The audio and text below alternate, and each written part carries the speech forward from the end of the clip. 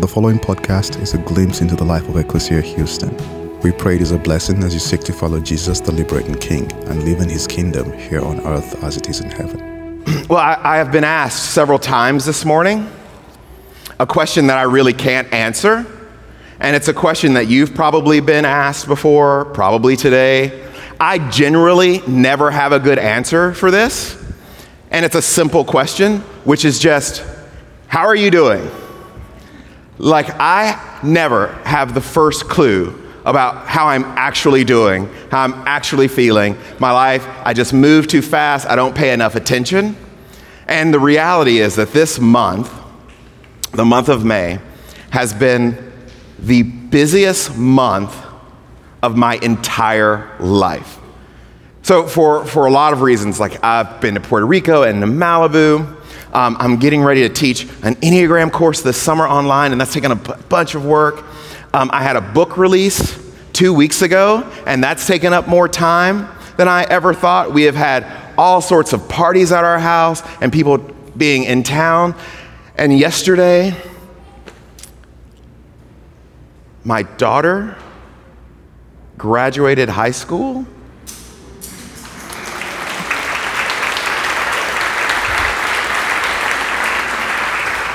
I know that was for me because I paid for it. And so the reality is, like, I don't have the first clue about how I feel and what I'm doing. And so yesterday I realized, as we were sitting out in the near record heat at this graduation, that I have been so incredibly grateful to God for our children. But Rochelle and I, if you've been around Ecclesia for a while, you've probably heard me tell the story. We were told before we got married that we would likely never have children. So having Malia, and then 3 years later having our second daughter, Kate, like that has just been a miracle for us, and it's something we've always treasured. But before the girls were born, Rochelle and I made a deal. We had an agreement that we were going to let Malia be Malia and Kate be Kate. That we were going to try and force them or mold them to be like one or the other of us, or have to be like their sister, just to give them their own life area to play in, to be whoever it is that God made them to be. And so as part of that process, we have always, within reason, allowed them to choose which school they wanted to go to. And so when they were younger, they chose this classical school because they really liked reading and they got to learn Latin. That was kind of a thing that they wanted to do. I don't know why. They can only talk to each other. And so when Malia was in 8th grade, it was time to start looking around for schools. And so we went to public school forums and charter school forums and private school forums. And then we started visiting around.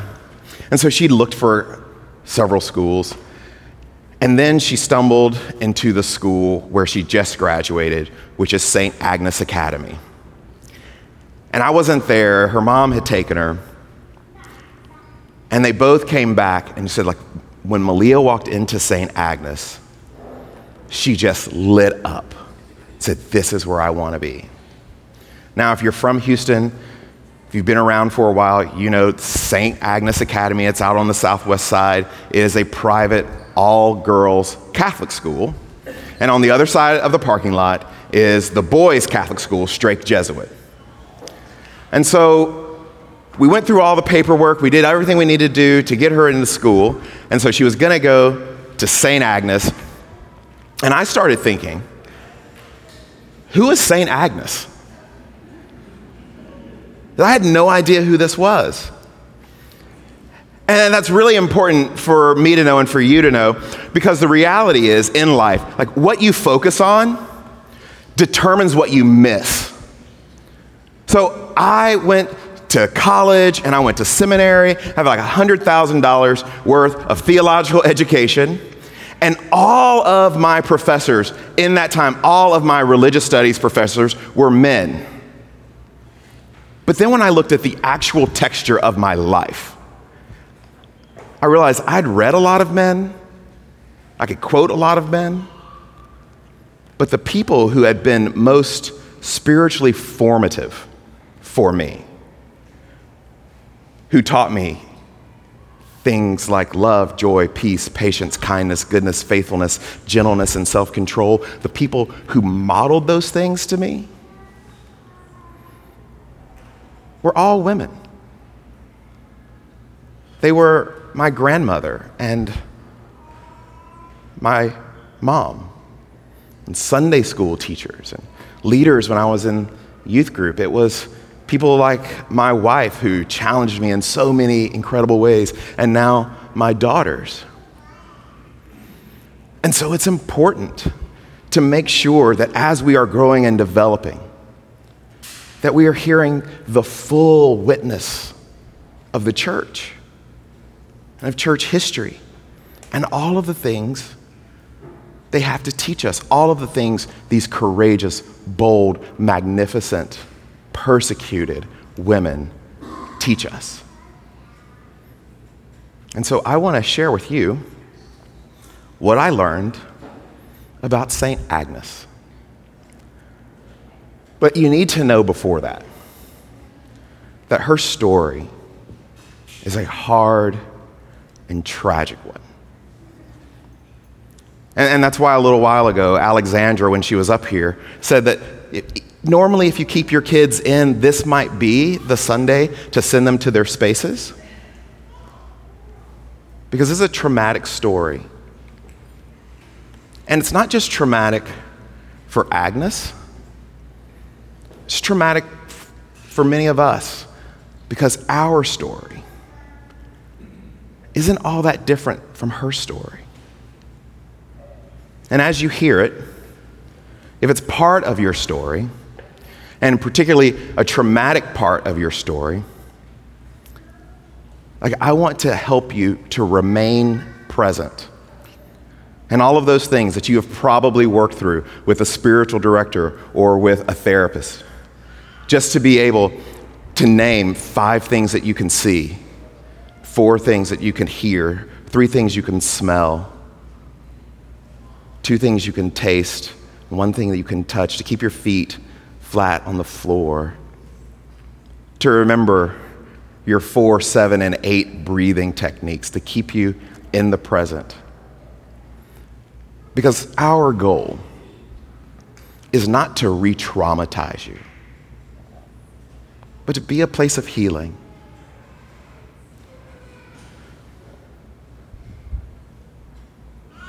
Because the truth of your life is,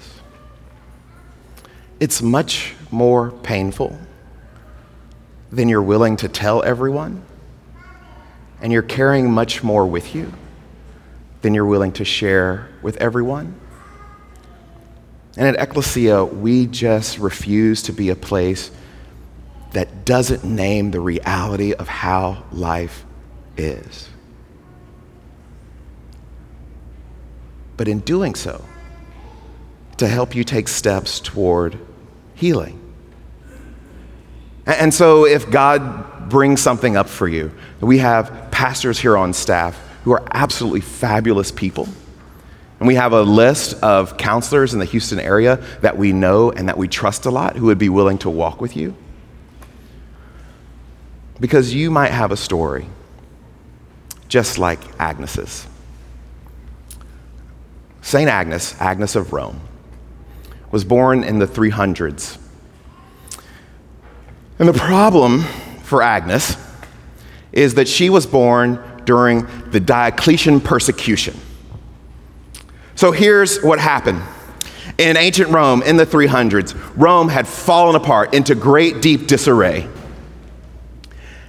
And there was a new Caesar named Diocletian. And as Diocletian comes to power in Rome, he has an incredible gift. He's an incredible organizer, strategizer, administrator. And so he starts pulling Rome back together. So even in a place like ancient Rome, things just like getting the trash picked up, getting people educated, become huge deals. And it's an incredibly large empire. And you just can't pick up the phone or get online and do things. It takes someone who actually knows how to organize. And that's what he does. He is restoring the power of Rome. But he thinks part of restoring the greatness of Rome and the reason that it fell apart was that people had stopped worshiping the gods.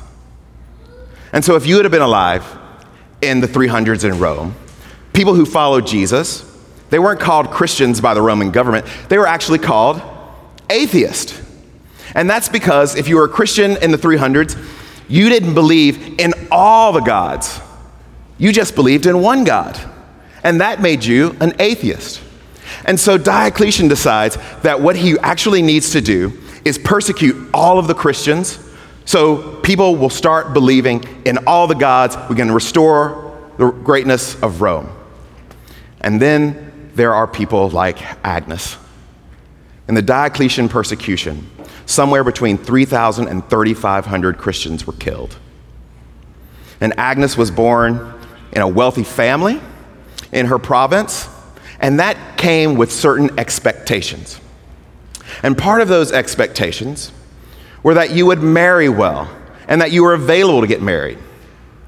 So when Agnes is 13 years old, she decides that she is going to dedicate her life to God and only God.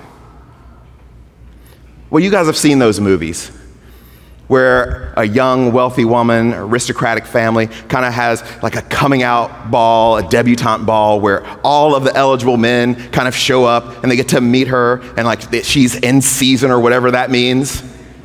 And she gets to kind of choose who she wants to court her and all of that. And this was the expectation. And she, because she's a member of a wealthy family, was very desirable. And I know for us, 13 sounds a little young, and it should, but it didn't sound that young then. But instead of doing that, Agnes decides that her life is dedicated wholly and completely to God, and that she will not marry. Well, the young men in her precinct decide that's unacceptable. So led by the local prefect's son, they charge to her house, strip Agnes, and march her through the streets to jail. Not only did they arrest her and throw her in jail, they decided that since she would not marry, that they could violate her any way that she wanted, any way they wanted. And the story that the church tells is that as this was attempted, Agnes was miraculously covered from head to toe with hair. And that the young men who were trying to violate her, that they were killed in the process. Well, one of those young men was the prefect's son, so he decides to stop all of this. He's lost his son. He sends Agnes to another precinct to be judged by someone else. That judge also decides to put Agnes to death. So they tie her to a stake and try to set her on fire. And the story the church tells is that as the wood was burning, the wood burned up, but Agnes did not. And in one movement, a guard unsheathed his sword and cut off her head. And that is the story of Agnes of Rome, 13 years old. And she is the patron saint of virgins and young women. So when my daughters decided that they wanted to go to this school, that's when I started looking into St. Agnes. And now that my oldest has graduated, like she's walked the stage, I was taken back to those early days 4 years ago, and I was thinking about St. Agnes, and why is there a school named for Agnes? And what would I want them to learn? What would I want them to know about her life and what it could teach them, how it could be instructive, how it could inspire them, and what would I want you to know about her life? And thinking back over these last several weeks as we've been marching toward graduation, there are a few things about Agnes's life that I think are really important. And I think one of the things we learn is that good things are not ultimate things. There are a lot of good things in life.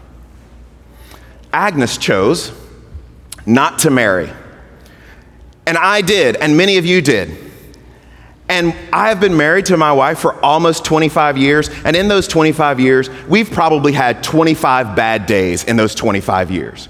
It has been incredibly good for us. It has been a gift for us. And as good as it's been, it's not an ultimate thing. It's a good thing. And what happens to so many of us is that we spend so much of our time and energy chasing good things as if they were ultimate things. Is that things will finally be right when I'm in the right relationship or when I have the right job, if I can make a lot of money, if I can go on this great vacation. We spend time chasing accomplishment and status. Oftentimes, they are very good things, but they are not ultimate things. Our children are very good things. They are not ultimate things. Jesus was asked about this in Mark 12. And this is a story that Mark says. Mark says, one of the scribes who studied and copied the Hebrew scriptures overheard this conversation and was impressed by the way Jesus had answered. Tell me, teacher, what is the most important thing that God commands in the law?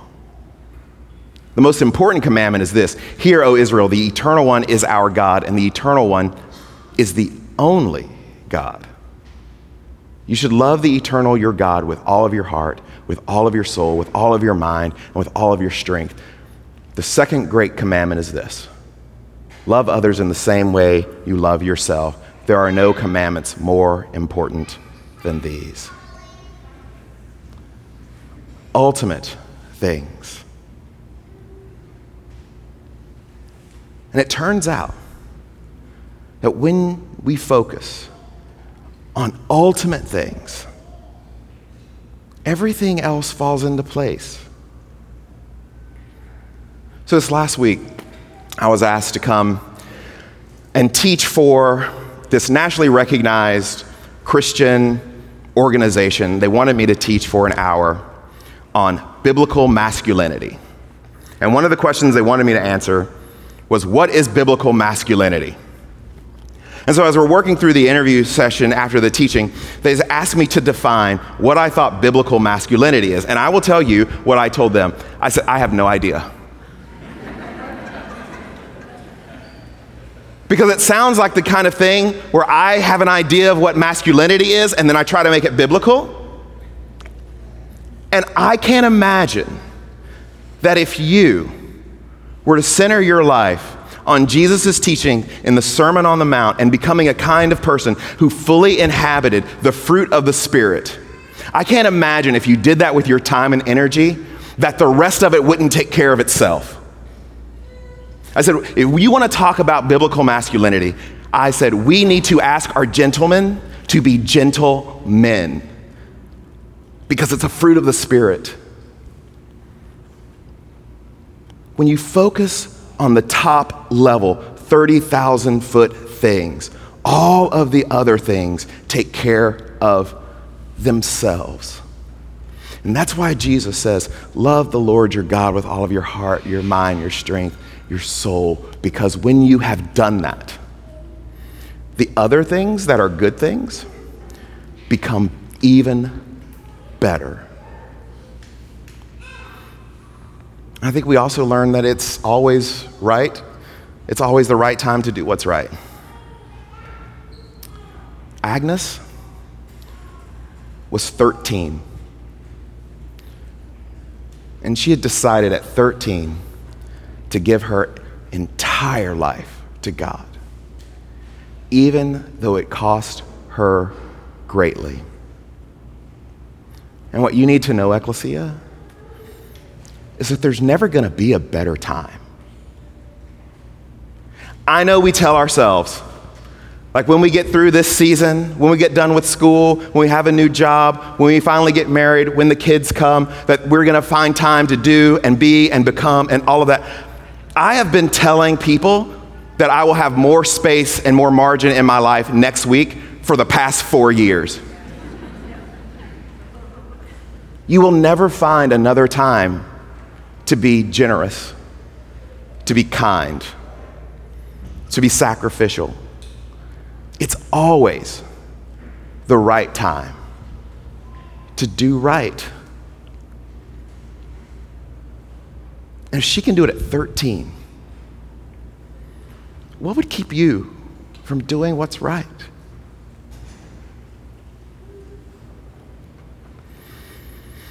And then I think we learn that God sees your pain. And that's what makes this a hard story to tell. That God actually sees your pain. And more than that, that God sees your pain in this kind of pain. Because not only is St. Agnes the patron saint of virgins and young women, she is also the patron saint of sexual abuse survivors. A couple weeks ago, I was talking to my friend Jonathan. He pastors a church in Arkansas. And we were talking just a lot of things going on in both of our lives. And he says, Sean, did I ever tell you about my grandmother? I was like, no, we don't really talk about grandmas all that much.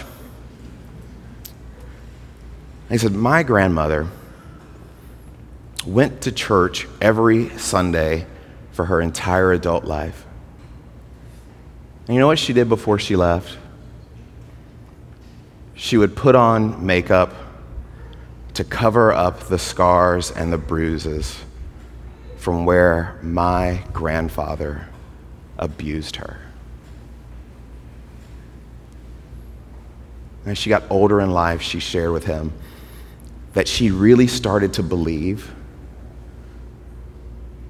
that she was a bad wife or that she had done something wrong because she went to church for all of those years and no one said anything about it. That no one said, we see you and what's happening to you is wrong.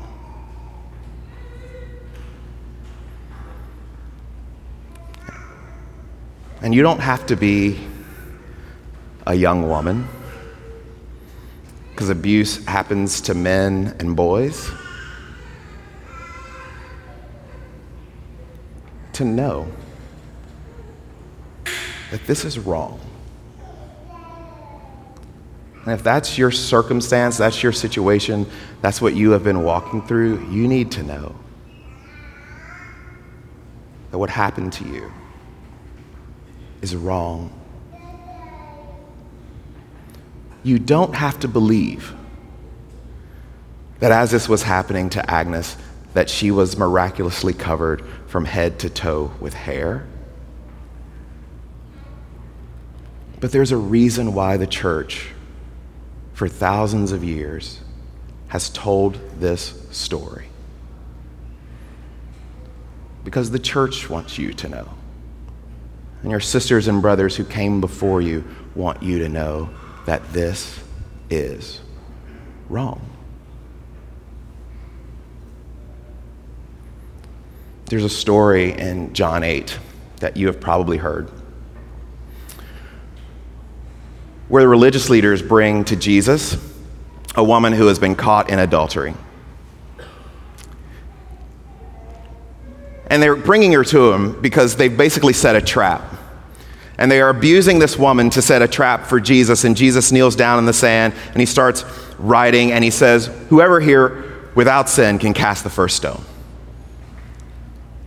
And they all drop their stones and they leave. And Jesus asks the woman to look up to see who condemns you. And she says, no one. And Jesus tells her, Neither do I.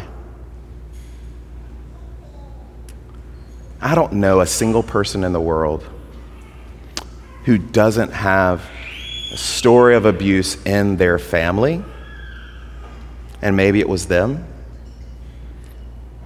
And what the church and the scriptures have been telling you this whole time, because it feels like you did something wrong, is that Jesus does not condemn you. Not only that, Jesus is on the side of survivors. That rather than condemning you, our Lord sits with you. And Ecclesia, that's partially why we are the way that we are. That's why we have a referral list of counselors who can help you. That's why we offer spiritual direction. That's why we have teams in Poland. I was talking to my friend Christine Kane a couple of weeks ago when we were in Malibu together, and she runs a large worldwide organization, and they were working in Poland, and almost all of their work as women and girls flee from Ukraine